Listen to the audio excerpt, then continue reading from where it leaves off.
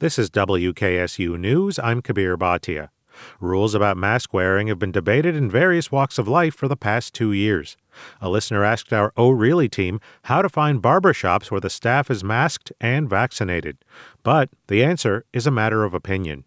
The State Cosmetology and Barber Board licenses people to cut hair in Ohio, but it does not keep any stats on whether they're vaccinated or wear masks. A listener from Akron says he'd like to find shops which do those things since it's already difficult to distance while cutting hair.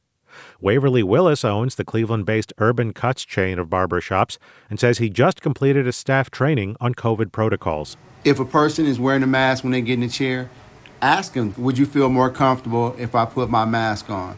I know all shops are not as accommodating as that, but I think it would be silly to lose a client over me just not wearing a mask for 15 minutes.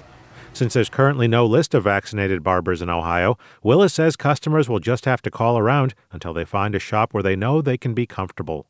I'm Kabir Bhatia, WKSU.